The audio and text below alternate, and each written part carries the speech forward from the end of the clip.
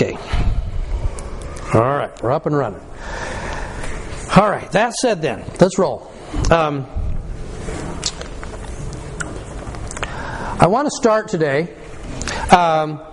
What we were talking about last time is that Alma has been pinned down at Zarahemla. He's the high priest.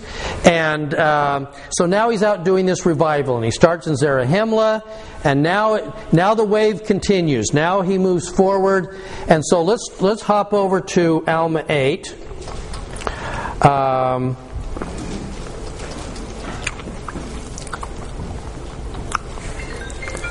Okay. He returns to the land of Gideon. Then he's going to go over into the land of Melech. Then he's going to go, when he finishes work at Melech, verse 6, departed thence 3 days' journey into the land of Melech, came to a city which was called Ammonihah. Now, I think it's kind of fascinating that he really wants you, Mormon really wants you to know who founded Ammonihah. It was the custom of the people of Nephi to call their lands and their cities and their villages, even their small villages, after the name of him who first possessed them. And thus it was the land of Ammonihah. Therefore it was settled by Ammonihah. Dang it. We need you to know that. Now, wait a minute, where's my speculation booth? Okay, here. This is speculation over here, right? Do you know what the city that, when he gets rejected out of Ammonihah, where's the next city he was about to go to? No, not Gideon. Aaron. Interesting that he's going to the city of Ammonihah, and then he's going to go to the city of Aaron. What are the names of the sons of Mosiah? Ammon and Aaron. Yeah, and Omni and Himner. Okay. Is it possible that Ammon, in his wild days, either he or his son may have settled Ammonihah if the next city is Aaron? Don't know. But in their wild days, what they're going to preach when we start talking about the Nahors today is that it could have been very close to what the Nahors were teaching anyway. Know Christ, get as rich as you can, kind of thing. Who knows? It could be in some ways related. But anyway, now 9. Satan had gotten great hold of their hearts, of the people of Ammonihah. They would not hearken. Verse 10, nevertheless, Alma labored with much spirit, wrestling with God in mighty prayer, that he would pour out his spirit among the people that were in the city. Now, let's stop for a sec. Just as a template, this is a mighty prophet. He's wrestling in prayer. He's praying for a group of people that he might be able to teach. The result should be what? Did I say this was a mighty prophet? Yes. And he was wrestling in prayer. Mm-hmm. And he was fasting a lot. And he had great faith. What should happen? You should convert them. They should be converted, right? That's how this works. Miracles. What if I said, you are a mighty parent? You have wrestled mighty in the Spirit. You have fasted many days for your kids. Therefore, the result should be what? What if you are a mighty bishop and you've wrestled in prayer and the Spirit, and you're praying for a group of people and you have great faith? What should be the result? People have agency. Let's go back to the faith thing that you earned on Saturday night. Mm-hmm. There were 2 things that faith could not do. I think it was President Uchtdorf, wasn't it? Yes. There were 2 things that faith could not do. One was change somebody's agency, and number 2, change the will of God. Faith has limitations. It does. And this is one of those moments when we're hearing very clearly, he labors much in the Spirit, he wrestles with God in mighty prayer, nevertheless they harden their hearts. And their response is, verse 11, we are not of thy church, we do not believe in such foolish traditions. And this is because we are not of thy church. By the way, we're not of thy church. We just thought you should know. And we're going to talk about their church in just a second. But before we leave this, I just want to take just a second. Tell me what it means to wrestle.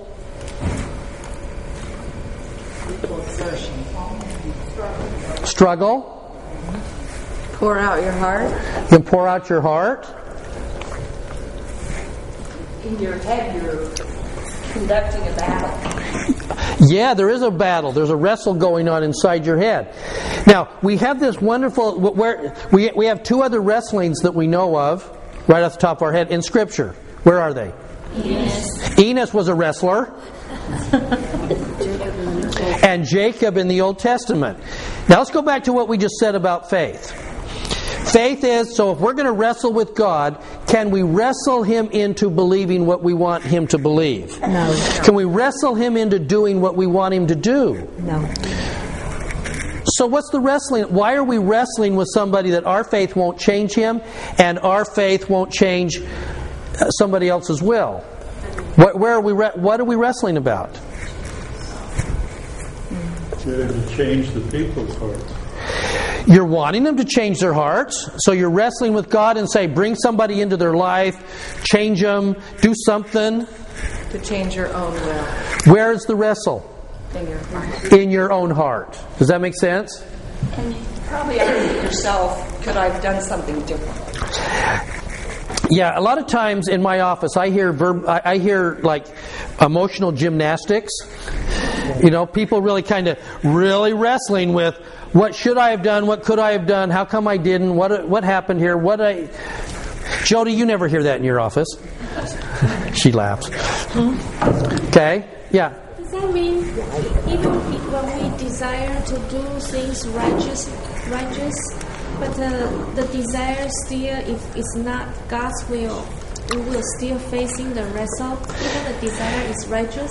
Our desire, that wrestling is really our own desires, isn't it? And what are we wrestling to come to know? God's will. Now, Deb, why would that be a wrestle? Wouldn't it be very easy to say, look, God is really smart. He's smarter than me. He knows more than I do. Why don't I just find out what He wants and life gets better? Why is that a wrestle? Because it doesn't always get better. It doesn't always get better? Sometimes there are trials ahead. But I have labored in the Spirit. I've wrestled with God in mighty prayer. Dang it, it's supposed to get better. That's how it works. And then it doesn't.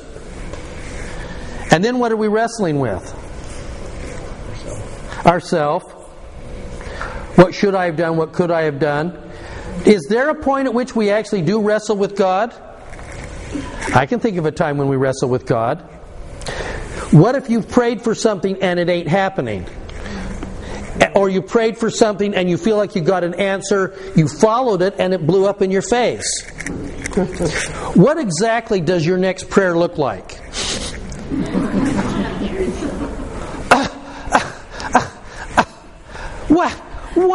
What was that? I paid my tithing. I did my visiting teaching. What? I've been in the nursery for 10 years. Doesn't that earn me something? Why? We are really good people. I'm trying the best I know how to do. And what was that? So what do we end up wrestling with? Ourselves. Our own faith in what? In God's will. I trust Him, except that He keeps not doing it exactly the way I wish He would. I trust Him, but His timetable, He's a little slow on the uptake. If my son doesn't get his act together right now, he will not get his eagle. I need the repentance thing to happen fast. And the clock's running. He'll be 18 in 6 months. That's plenty of time to turn him around, turn his life around, and do the Eagle Project. So often, I think this is exactly right. When we wrestle, isn't our wrestle with God often about our faith in Him? and our faith in how He does things and how He works. There's our struggle. And that is a wrestle because what are we really wrestling? Who's really wrestling with God? We are. We are. Which part of us? The natural man, right? The part that wants it our way. That's right. Our inner 2-year-old. It's the inner 2-year-old that says, I want what I want now. And it's really a good thing. It really is. And oftentimes it really is a good thing. But we're wrestling against deity who understands the whole plan. Boy, that's a hard wrestle for us. Man, we struggle with that.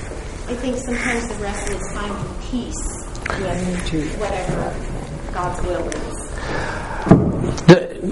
is. Say that again a little bit louder, Deb. Finding peace with God's will. So the wrestle isn't just necessarily like, He's doing it this way, and I just have to put up with it, and I'm going to be really kind of angry and upset until He finally gets around to doing it my way. As opposed to, I'm going to trust that He's doing it, and I get peace. Which means I'm going to trust and let it go. Pretty lady in the back. I think that there may be a fine difference between faith and expectation. You know, are we wrestling with our faith in Him, or are we wrestling with our expectations of what we may have earned because of our beginning? Wow. Does that make sense to everybody? How often are we wrestling with faith versus how often are we wrestling with expectations? Or entitlement. Or entitlements. Or entitlements. We expect that He's going to do things. And we think it's faith. Maybe it's not faith. But what we really know for sure is what we want.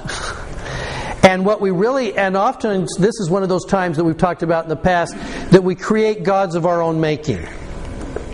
We want to create a God, not that anybody in the world would do this. Okay, they will, and we're about to talk about it.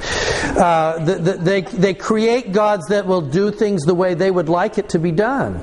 I will form God in my own image, not in His image. I don't want to be conformed to His image. I want Him conformed to my image. And I have an image of a God who will do a number of things exactly the way I think He should. Is that a wrestle? Mm-hmm. Wow. You ever sat in the celestial room in the temple and just wrestled? Mm-hmm. It looks like a quiet person sitting there, but there's really a wrestle going on to come to grips with and to find peace. I think that's a perfect way of putting it. Jimmy? Well, whenever I say my prayer, at the end of my prayer, I always say, if it be Thy will. Yeah, and we do that. He says, I always in my prayer include, let it be Thy will. And we should. And sometimes we have to really mean it. Because we may say it, but that doesn't necessarily mean that's what we want. I did say it. The stamp is there. If anybody asks, I did say Thy will be done. Remember? I did say that. But please don't let it be Thy will. Let it be my will. And then I'm going to wrestle with having to let it be His will. Man, that's hard. And even though things are hard and we feel like, our wrestle is not in our favor, I think it, at least for me, it gives me strength for what may happen down the road. Once we have done that wrestle, as a result of wrestling, don't we get stronger? So we're actually able to handle a little better wrestles as we go along. And I know Joseph Smith was talking to the 12 when he said, if you accept Him, God will shake your heart, in essence. He will wring your very heartstrings. I know I'm saying it different. But it's really true. And that wrestle will be, do I have faith in Him? Can I trust Him to do that? And even not strength just to have more trust, a stronger faith, but just to be able to handle other roadblocks that are put in our path. Yeah, exactly. Yeah. When we're wrestling with God, it's our shoulders that just pin to the mat. Okay, Jimmy, say that again a little louder. That's probably better than I could have said it.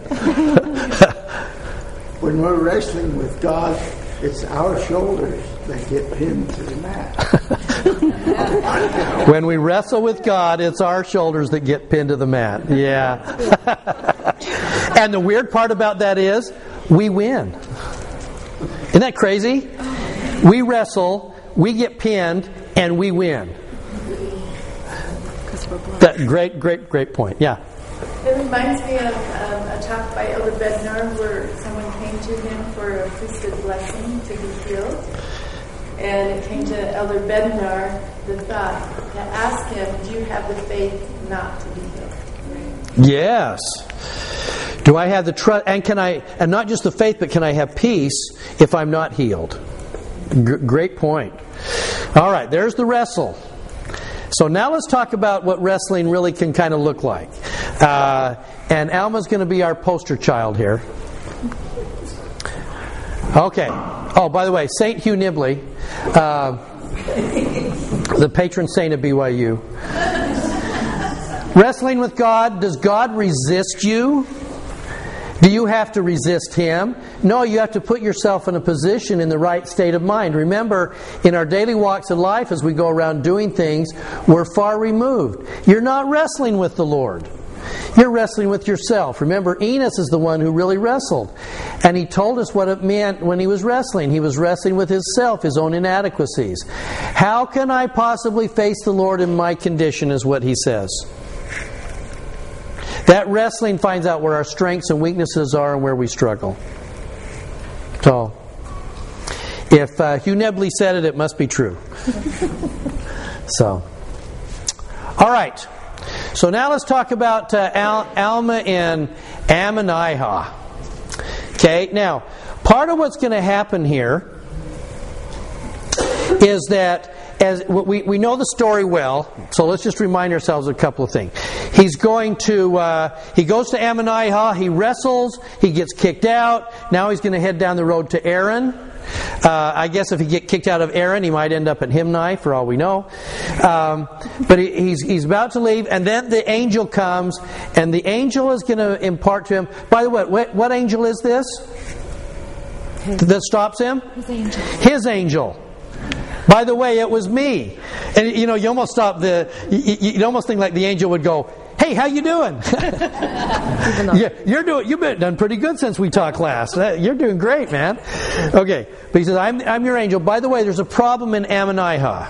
Okay, all right, Jimmy, you ready to read? Okay, I want you to read 8:16. They do study this time, and that they may destroy the liberty of thy people, which is contrary to the status and judgment and commandment which he has given unto his people. Okay. Barb, I've had that happen in the middle of sacrament meeting. Isn't that fun? Twice. Okay. So in the middle of all of this, not only are they wicked, they're kicking you out, but I need you to go back. Why? Because they study at this time that they may destroy the liberty of thy people, which is contrary to the statutes and judgments and commandments which he has given them. That got me thinking. I tried to start then studying, going, what is it that they were doing that was not only wicked, but would destroy the liberty of the people? That's pretty heavy charge. And he's not just talking about Ammonihah. He's talking about bringing down the entire Nephite civilization. Did it? Yes. But let's figure, I need you to see how that happened. We're going to get one other nod to it in Alma 10.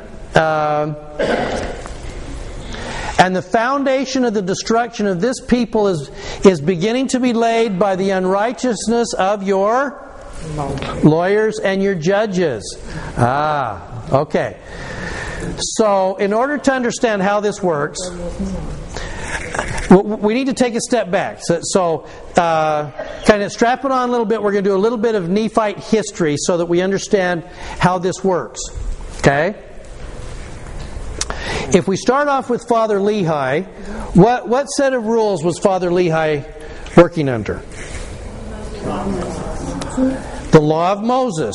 That's what he knew. The Deuteronomists in Jerusalem were very strong at that time. It was just 100 years since Josiah's reform. So it really means that we have chopped out and we've eliminated the old religion of the patriarchs. Moses, Abraham, Isaac, where they had continuous revelation from God. We have gone to what we call the Deuteronomists, and that is, we believe in the Scriptures. The authority is in the Scriptures. The power is in the Scriptures. We don't believe in ongoing revelation. It's all in the Scriptures. And in fact, we know that Deuteronomy was heavily edited by the Deuteronomists at that time to leave out references to getting ongoing revelation. Okay? So all Lehi knew when our story opens in 1 Nephi 1:1 is what he's been taught. So when he starts getting visions to come and say, I'm going to preach to you that you guys are wrong, this is called continuing revelation. There are prophets in the land. And if you're a Deuteronomist, this is blasphemy. Bad. Only someone that's going to proclaim that we're wicked. By the way, how do we know we're righteous? If I'm a Deuteronomist, how do I know I'm righteous? I follow the law. How do I know that I will be saved when I die? I keep the law. How do I know that Jerusalem won't be destroyed? We keep the law. That's who we are. Jerusalem won't be destroyed because we keep the law. Because we're God's chosen people. We can't screw up. Because we keep the law. So for Jeremiah, for Lehi, for other prophets to come into town and saying, you're being wicked, well, you don't understand. We're keeping the law. That's the world that Lehi steps into. Then he starts getting visions, he and Nephi, and now in addition, though, to the law of Moses, we're going to add to that what? The doctrine of Christ. There will be a Christ. There will be a resurrection. So then what's the purpose of the law of Moses? It's preparation to get us ready for the doctrine of Christ. If I'm a Deuteronomist, what's the purpose of the law? To save me. I will be saved by the law. I don't need a Christ. I just need the law. And just to be obedient to the law. Okay? Now, let's carry this forward then. So, by the way, Laman and Lemuel, as we've talked about before, why were Laman and Lemuel trying to kill Lehi and Nephi?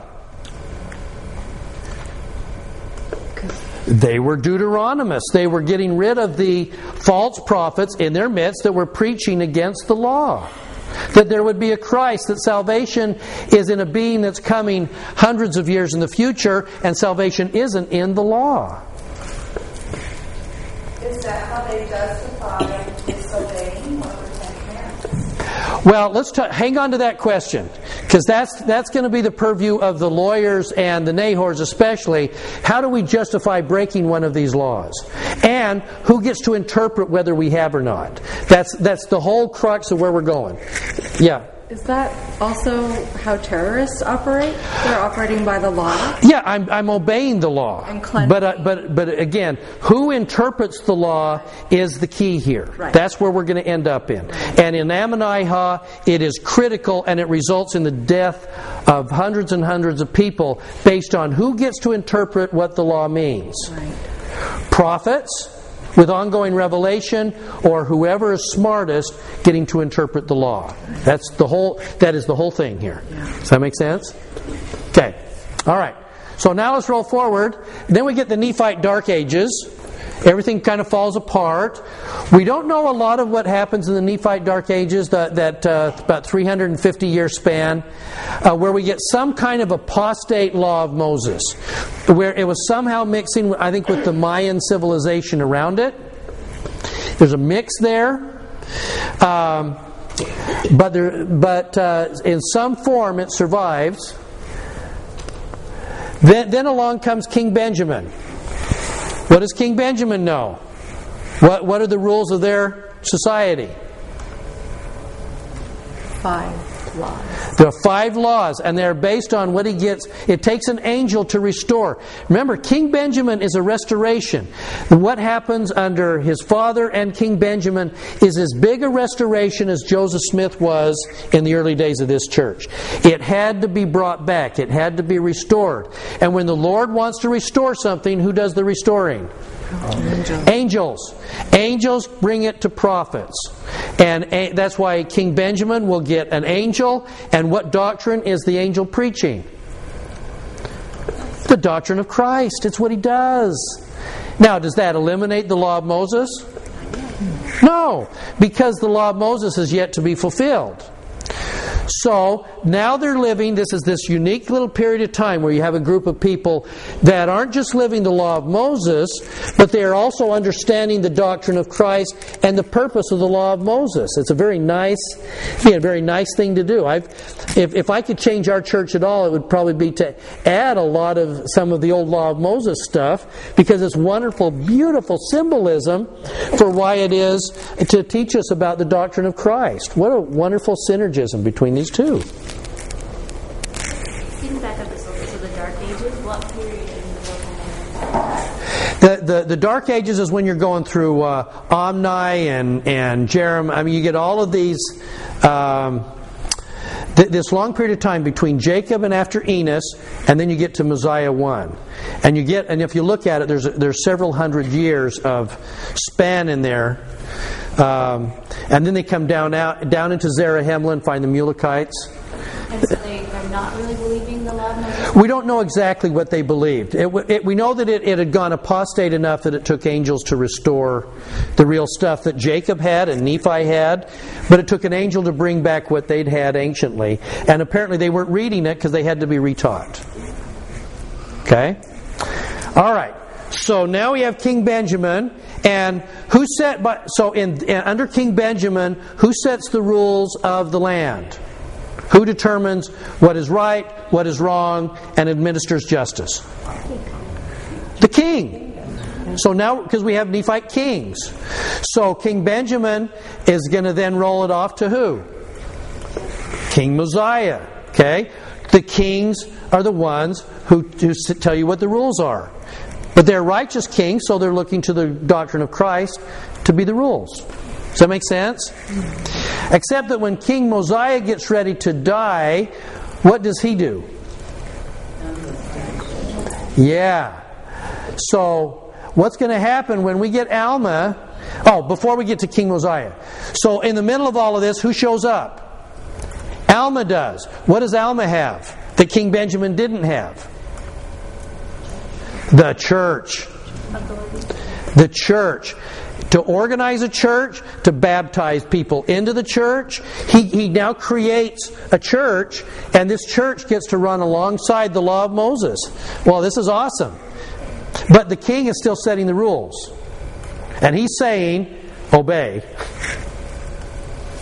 Now, when King Mosiah gets ready to then die, he's going to change the affairs. He wants to go away from kings and go to judges. In the old days, the Lord set up a system under the law of Moses. Did He set it up with kings or judges? Judges. And then they wanted a king so they could be like everybody else. Israel did. In this case, He's going, we have been kings. Remember that King Noah guy? Didn't work out well. Let's go to judges. Now, okay, so this is kind of important. Under the law of Mosiah, so we have the law of Moses under the law of Mosiah. Nice. Okay. What is the civil law? I'm going to change the rules. What governs our day-to-day actions, whether you are a member of the church or not? What law are they going to hold you to? The law of Moses, absolutely. Because not only do we have the Church of Christ, but now we have the law of Moses, civil law. Does the law of Moses show you what to do if somebody's caught under adultery? Does the law of Moses show you what to do, what happens if someone steals? Does the law of Moses has things telling you about slavery, about debt, about all kinds of things? The law of Moses is a self-contained civil law. And all he's saying, we're going to now vote for and appoint judges who will help administer what?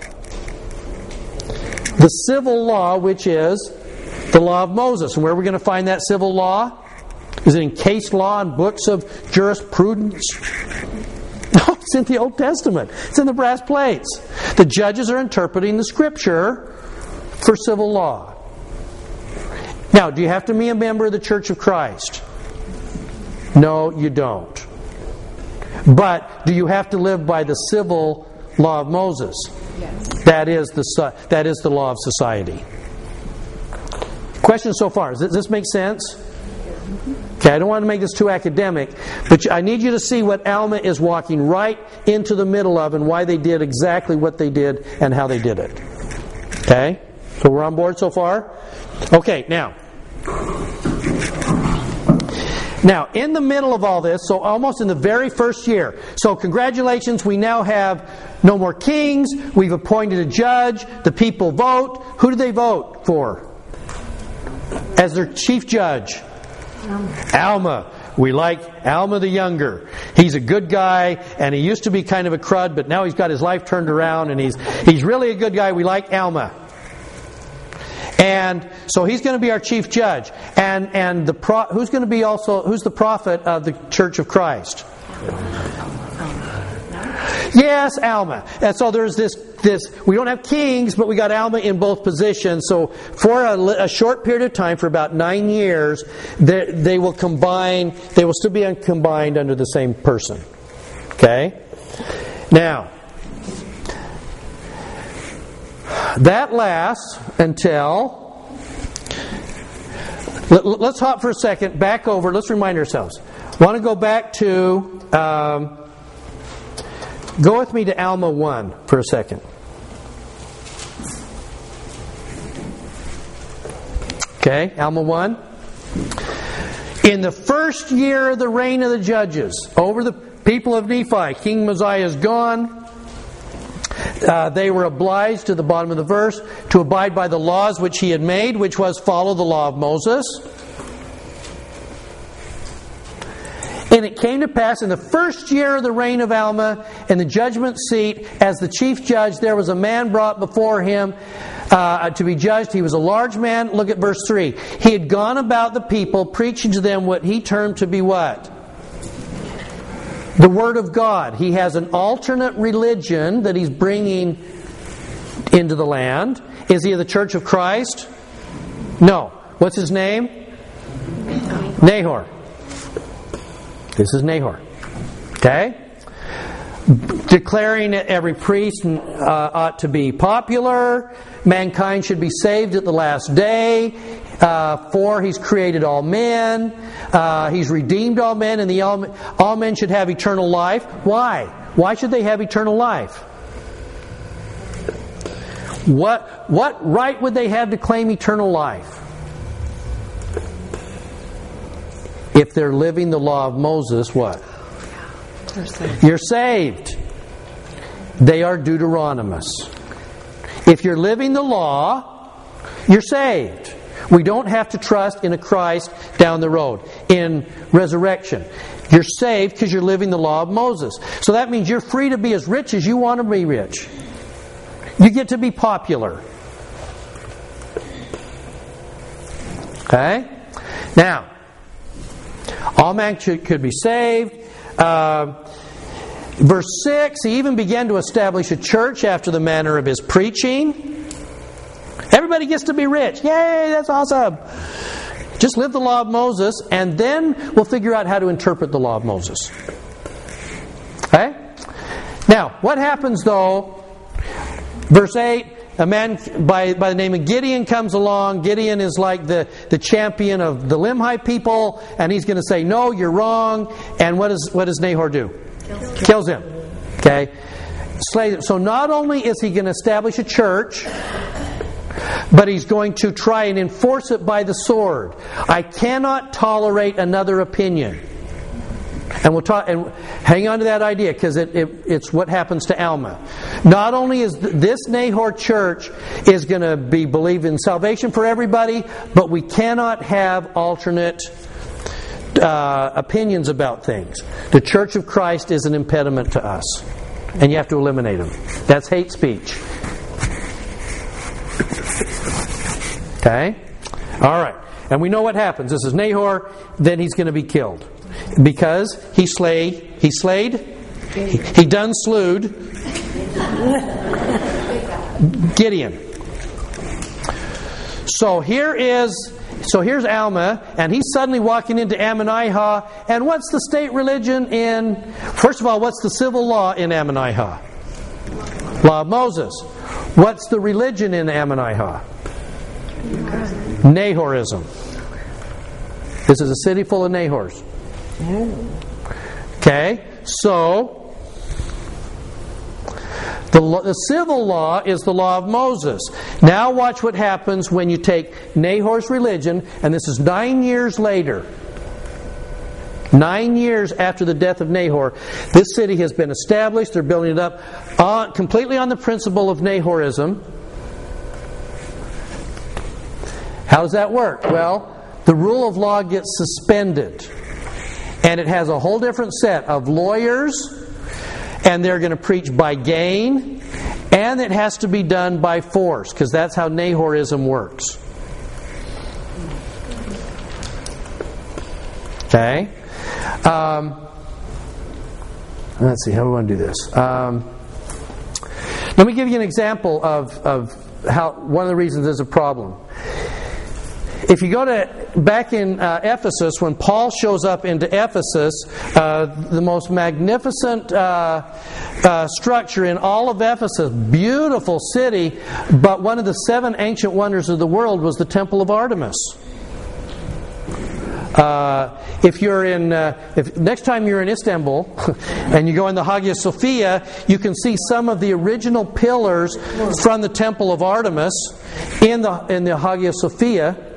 And they're massive. It was an incredibly huge, ornate building.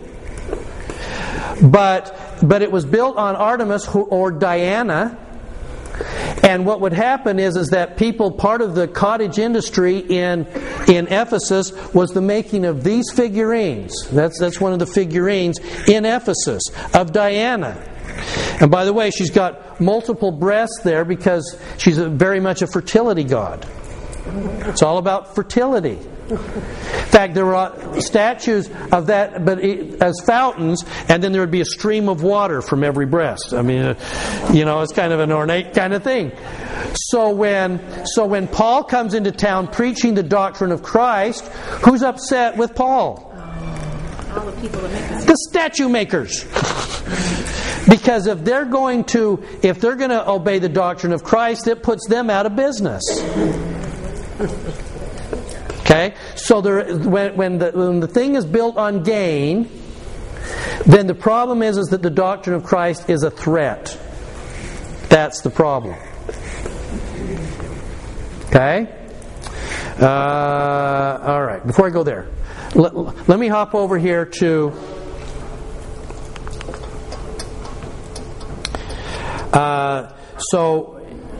let's hop over for a second to Alma 10.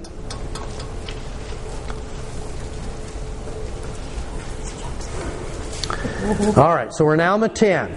So before I hit Alma 10 too much, let me give you one more piece of background here. I know I'm just dumping lots of doctrinal stuff on you, and then you're going to go, wow, let's have a great family home evening tonight. I have no idea what Hinckley was going on about, but it was kind of fascinating. Okay, now, I do that every week. Every week is kind of that way? I'm glad I can serve. Yes, that would be helpful. Okay, now, here I said we talked about the crux of the problem. Here it is. Under the old-time religion, if you have a piece of Scripture in front of you, as Latter-day Saints, how do we know how to interpret that Scripture? It was written by a prophet anciently. It's in our book. How do we know what that Scripture means and what it means to us and what we're supposed to now do as a result of that Scripture? Through the Holy Ghost. Through the Holy Ghost and... Modern day. What about next weekend? We have prophets. We have modern prophets who tell, here's a piece of Scripture. Let me tell you what that means as given to us by the Spirit. There's ongoing revelation to help us interpret Scripture. And in the case of Joseph Smith, we might even create new Scripture. If God is speaking to us, a prophet can write it down and say, "Thus saith the Lord," and there it is. Okay? Now, watch how this little wrinkle goes.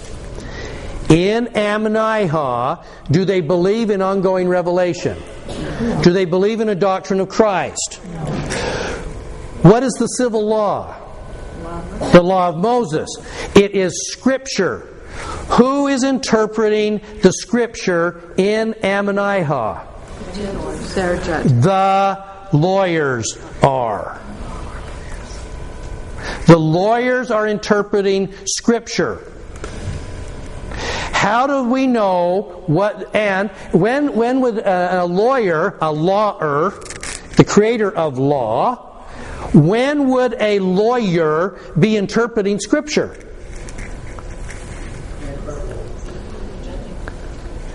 At trial. See, this goes back a long ways. Anybody know where lawyers first showed up from? And no disparaging remarks. We have ancient Greece. When ancient Greece set up rules and laws in their city-states, and people would have to stand before a tribunal or judges to answer for things that they did wrong, eventually they got to where it's like, we don't know really how to handle this, and I'm not very vocal. So they would start reaching out to their friends, and their friends were called orators. And the orators were very good in speech, in rhetoric, in sophistry. And so I'm going to get my really smart friend, my orator friend, to go with me to court, and you're going to plead my case because I'm not very verbal. So you're smart, you're really good, so you get to plead my case. In ancient Rome, they did the same thing. These orators stepped up and were the same kind of thing. We will plead your case in court. Now, but here's the deal. We're interpreting Scripture. We're interpreting Scripture. How are we going to interpret Scripture? In the way what? In the way that it benefits who? Well, the lawyer, and he's trying to do it in the benefit of whoever's on trial. I will tell you what the law means based on what you did, what we're trying to get you out of, and based on how good an orator I really am. And if I'm really, really good at getting people off, finding the loopholes in the law of Moses so that you've done the stuff, but I keep getting you off. For me, you better be done. Yeah. Then I'm going to be really good. So if I'm really, really good, what does that mean? Get more money. I make more money.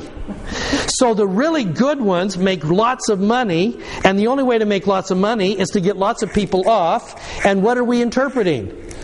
The Scripture. So it's all based on the lawyers being able to find and exploit the loopholes to be able to get the people off based on what you did, how we're going to interpret it. Wow. That's instead of having prophets, we're now arguing Scripture in a court of law with a goal towards you never have to have a consequence. My goal is to get you off every time, and if I'm really good, I'm worth my weight in gold, literally. Okay? Now, so listen to what Alma. This is as Amulek starts to preach here. And Jody, I think you're going to probably start with 10 and maybe into 11. That's probably where you're going to end up.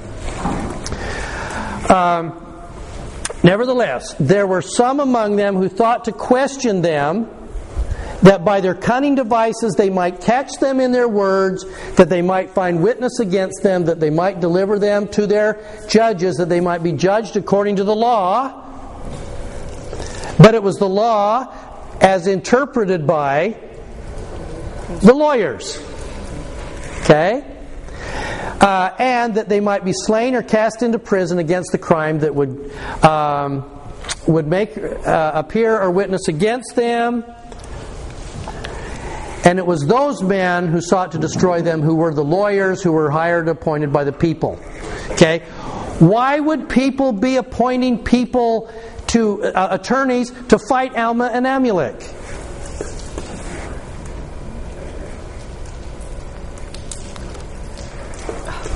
Because they speak well. But what is it that what Alma and Amulek were saying to them? The truth. They want the truth. You can't handle the truth. Okay? So they don't want to hear the truth. So who are they going to appoint?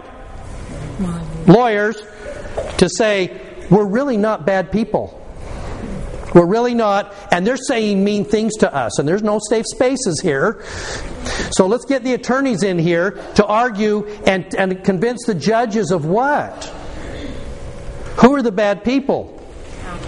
Oh, okay. Let's go back to. Let me show you how this works. Alma 9.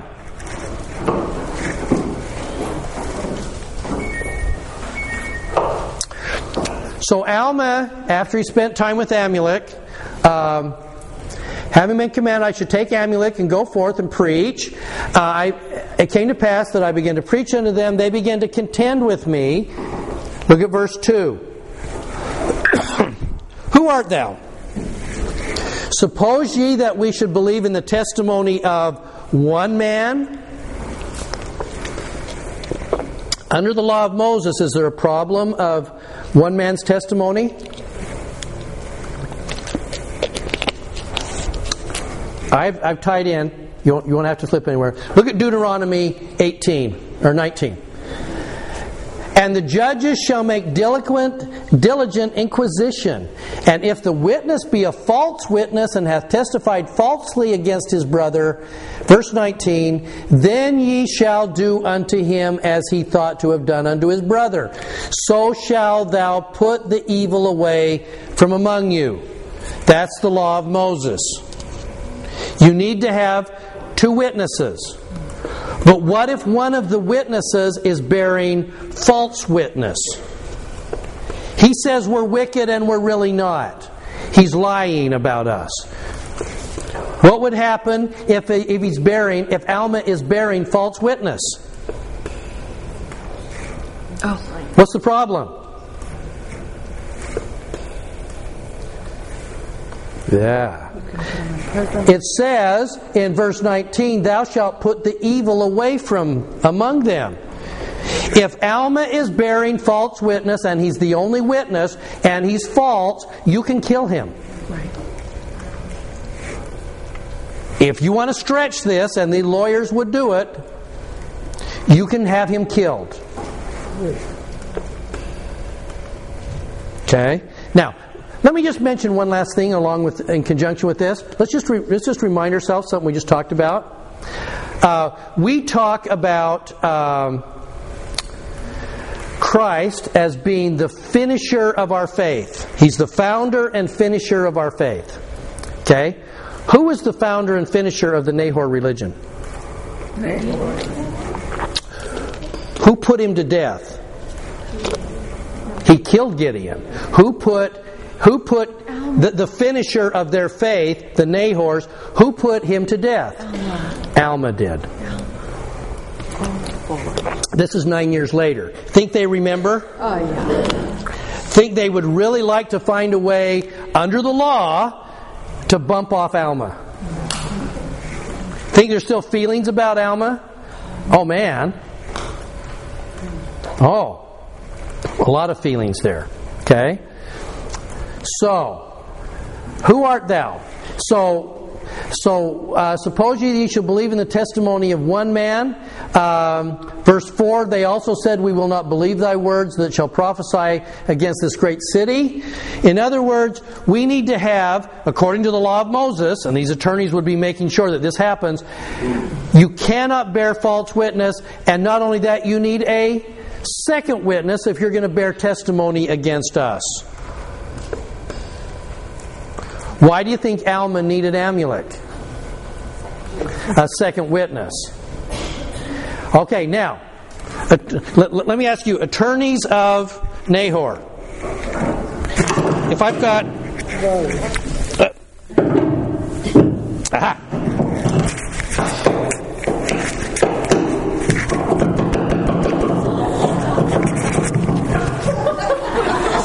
Like nails on a chalkboard. That should be good on the recording, right? Okay, if I have the Bar Association of Nahor attorneys in front of me here, we have Alma and Amulek, the guy who killed Nahor, and a traitor in our midst, that are right now preaching against all of our clients, saying they're really wicked and they're really bad. Okay, attorneys of Nahor, how do we get our people off the hook? How do we... And they will actually pay us a lot of money if we can get rid of these guys. How do we do it? Interpret Scripture. So we got to interpret Scripture in a way that gets our people off the hook. And the Scripture that we're interpreting is the Law of Moses. How do we discredit them? There you go. Absolutely. What we have to do, according to the Law of Moses, is prove that you're lying. Because then we get it. This is a twofer. We get two things that happen. One, if we can prove that Alma and Amulek are lying, not only do we get our people off the hook, but we can kill them. We can enforce it by the sword. Or throw you in jail. Yeah, or at least, at the very least, throw them in jail. We can throw them in prison. In either case, we win, and they will pay us handsomely for this. So we have to discredit the ones who are saying it.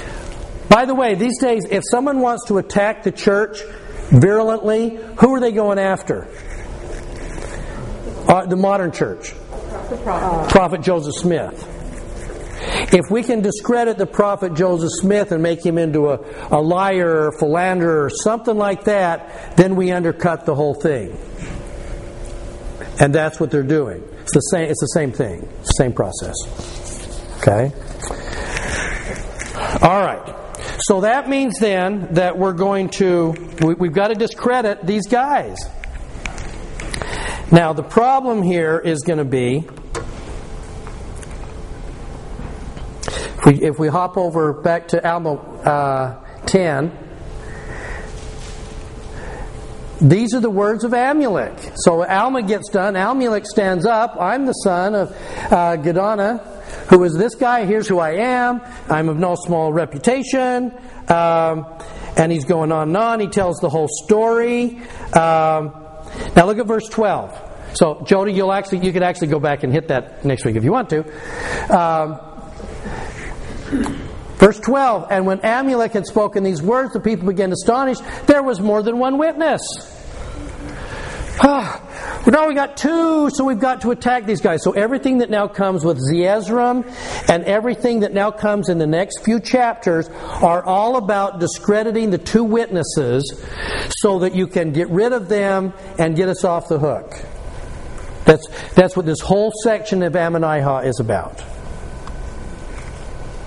We have to use the law against them and put Alma and Amulek on trial. That's why we're going to do what we're going to do. That's when we're going to start parsing words. Eventually, Alma and Amulek will be found guilty of lying. What were they lying about? Well, did he say that the people would be saved in their sins or from their sins? What is the definition of is? Is it in the sins or of the sins? I don't know. We think it. And then, amazingly, they're going to have a lot of people bear false witness to say that they did it. So we're also going to suspend the rule of law. Yeah, we think he said in the sins, and that's kind of impossible. He bore false witness. Kicked him out of town and killed the women and children. There's a discussion for next time. Why would they then jump to that conclusion? And I'm not going to try and answer that today. Okay? All right. So again, that's why There were some that were going to question them by their cunning devices. They might catch them in their words, that they might find witness against them, that they might deliver them to the law, that they might be judged according to the law. It's how they interpret Scripture. Okay, now, with this then, I've gone through all of this. Why is this applicable to us today? Because you always look at this and go, okay, wonderful history story, Hinckley, nice, but does that really apply to us today? Where's the application to everything we just described? Does this apply?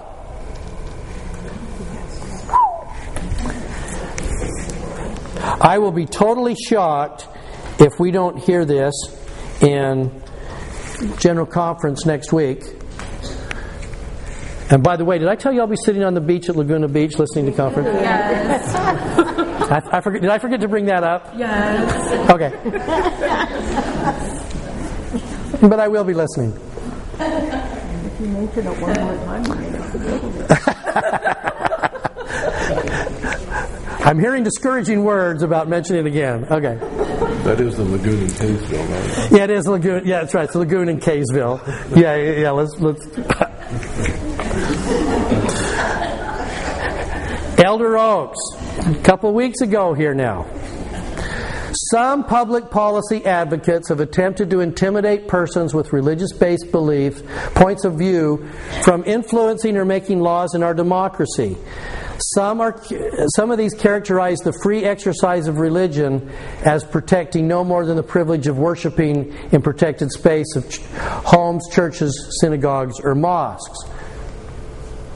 These arguments leave me wondering why any group of citizens with secular-based views are free to seek to persuade or impose their views on others by a democratic lawmaking process, but persons or organizations with religious-based views are not free to participate in the same democratic lawmaking process. Say that in different words. What is this is Elder Oak speak. This is a former Supreme Court attorney. What is it that he's basically saying?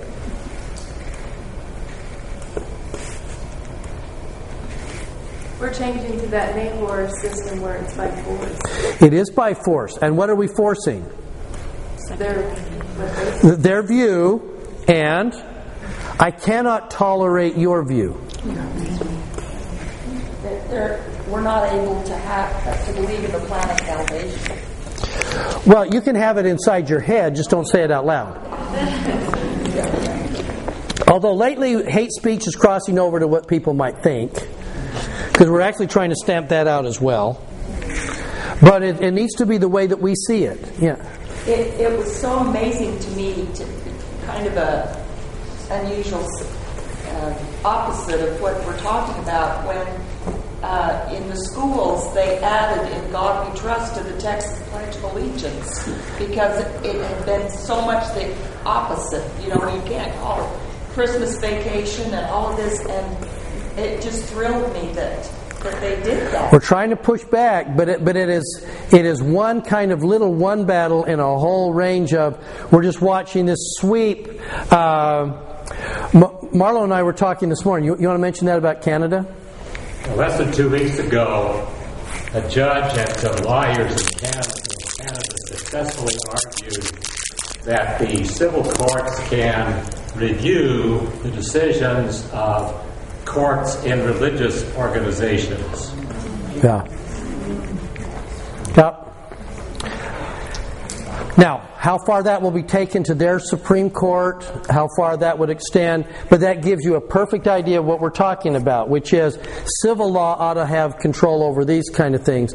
And I believe that part of the root will maybe, as we're worried about the effect of maybe Sharia law or something being imposed, one of the ways to protect ourselves against that as a society is that we're going to not let any religious organization have any kind of courts. We'll just make a blanket law across the board. Because, those religious people are kind of nuts. And we need to be protected from them. Okay? And we're going to and who's going to interpret religious law? The lawyers. And the lawyers are going to be arguing in front of the judges. Are we back to Nahorism? Yeah. There's the that's why this becomes incredibly relevant when we even talk about the laughable. Read the Declaration of Independence of the Constitution and then go, why are we talking about religious liberty? That should be redundant. Those are all guaranteed, but the fact that we're having to fight for and organize and be able to speak up for religious liberty is about saying, let's talk about whether you have the right to breathe air, whether that's even okay. We're talking about unalienable rights. So, we should all understand that if one voice can be stilled, every other voice is potentially at risk of being silenced by a new majority that finds other arguments too bigoted or hateful for the public square. That's why you're going to have these discussions, and it's going to begin to be a bigger and bigger deal. Okay? And I think it has, and we're watching history repeat itself all over. You see why it is that President Benson used to say, if you want to know what's going to happen in the last days, read the Book of Mormon. Because here it is. Comments on any of that? I mean, I don't want to belabor it. I don't want to make this a big political discussion, but we just need to see the overarching problem. I remember Elder Oaks used a word that I really like, is censorship. Yeah, the censorship. Yes, and that's something really concerned. And the censorship means I don't like what you're saying. And that's why I was reading an interesting discussion online about the struggle that so many have as they're leaving the church. That, you know, Joseph Smith's words always ring true that says, you can leave the church, but you can't leave it alone. There is a sense of, I don't like the church, I just walk away and not talk about it anymore. But it brings up such a conflicting set of emotions and feelings. So the way to make sure that I don't have my feelings bruised is, as I talk to some spouses whose partner has left the church, they don't want to hear it in no discussion about the church in the house. I don't want you reading the scriptures. I don't want you to bring it up. I don't want you to watch conference. It's like I don't want to be offended by having to hear something I don't want to hear. Well, that's a struggle. And that's kind of where we're going. Okay. There's a lot of other things we could have... Really good stuff here. Okay. I want to finish with this, if I can. Wonderful old picture. General Conference. First presidency at the time voting. Okay, cool. Let's finish with Alma 8.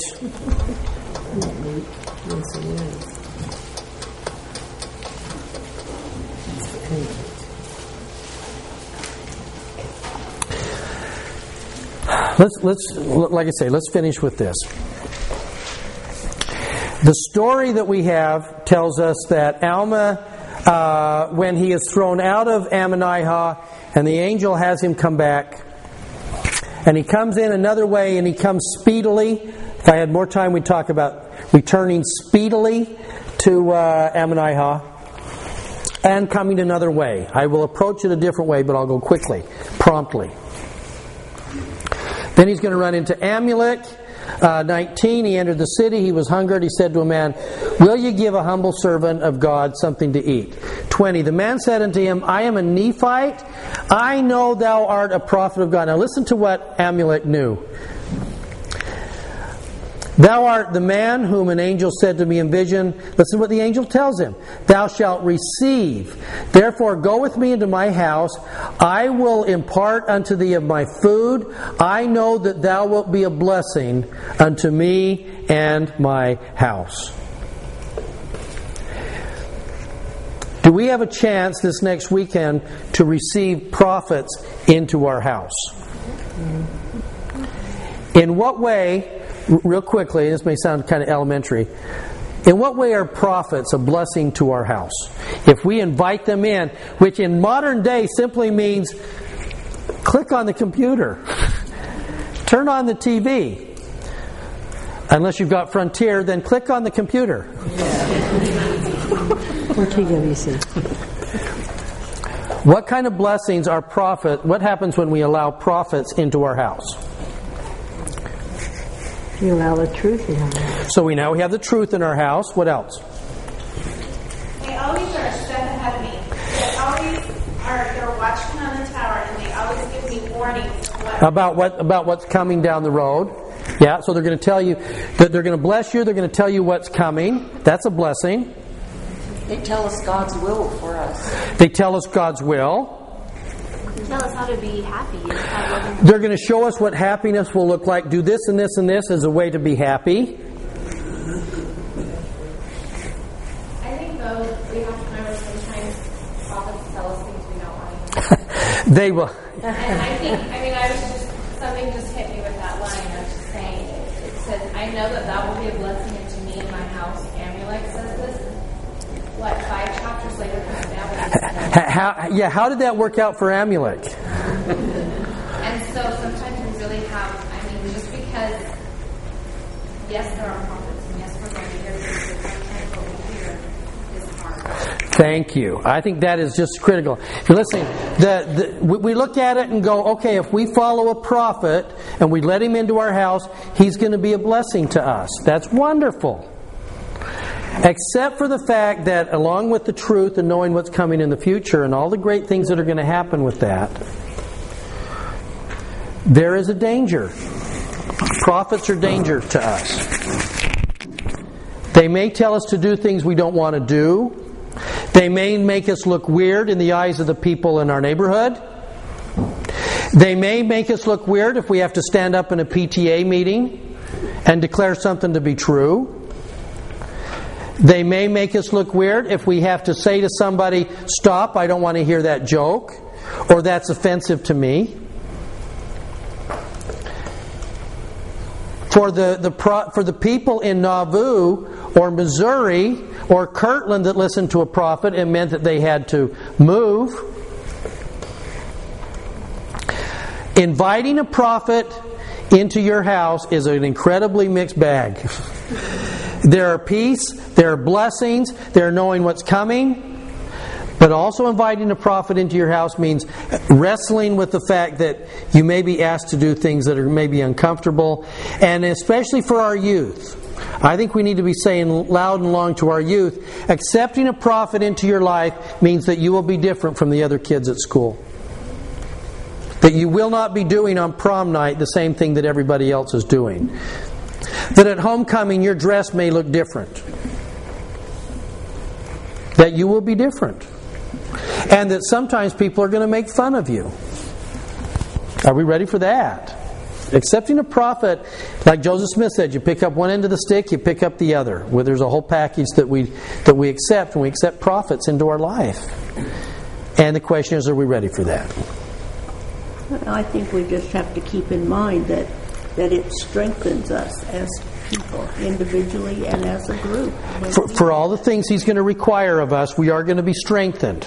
He will build us up to enable to prepare it, but that still means we have to suffer the slings and arrows of outrageous attorneys who are going to be slinging stuff at us, and it's coming. Yeah, but then you can be there to see them get theirs. Eventually they will get there, yeah. I bear you my testimony. These are what we're reading here in Ammonihah. This is us. This ought to be so relevant to us right at the moment of talking about religious liberty.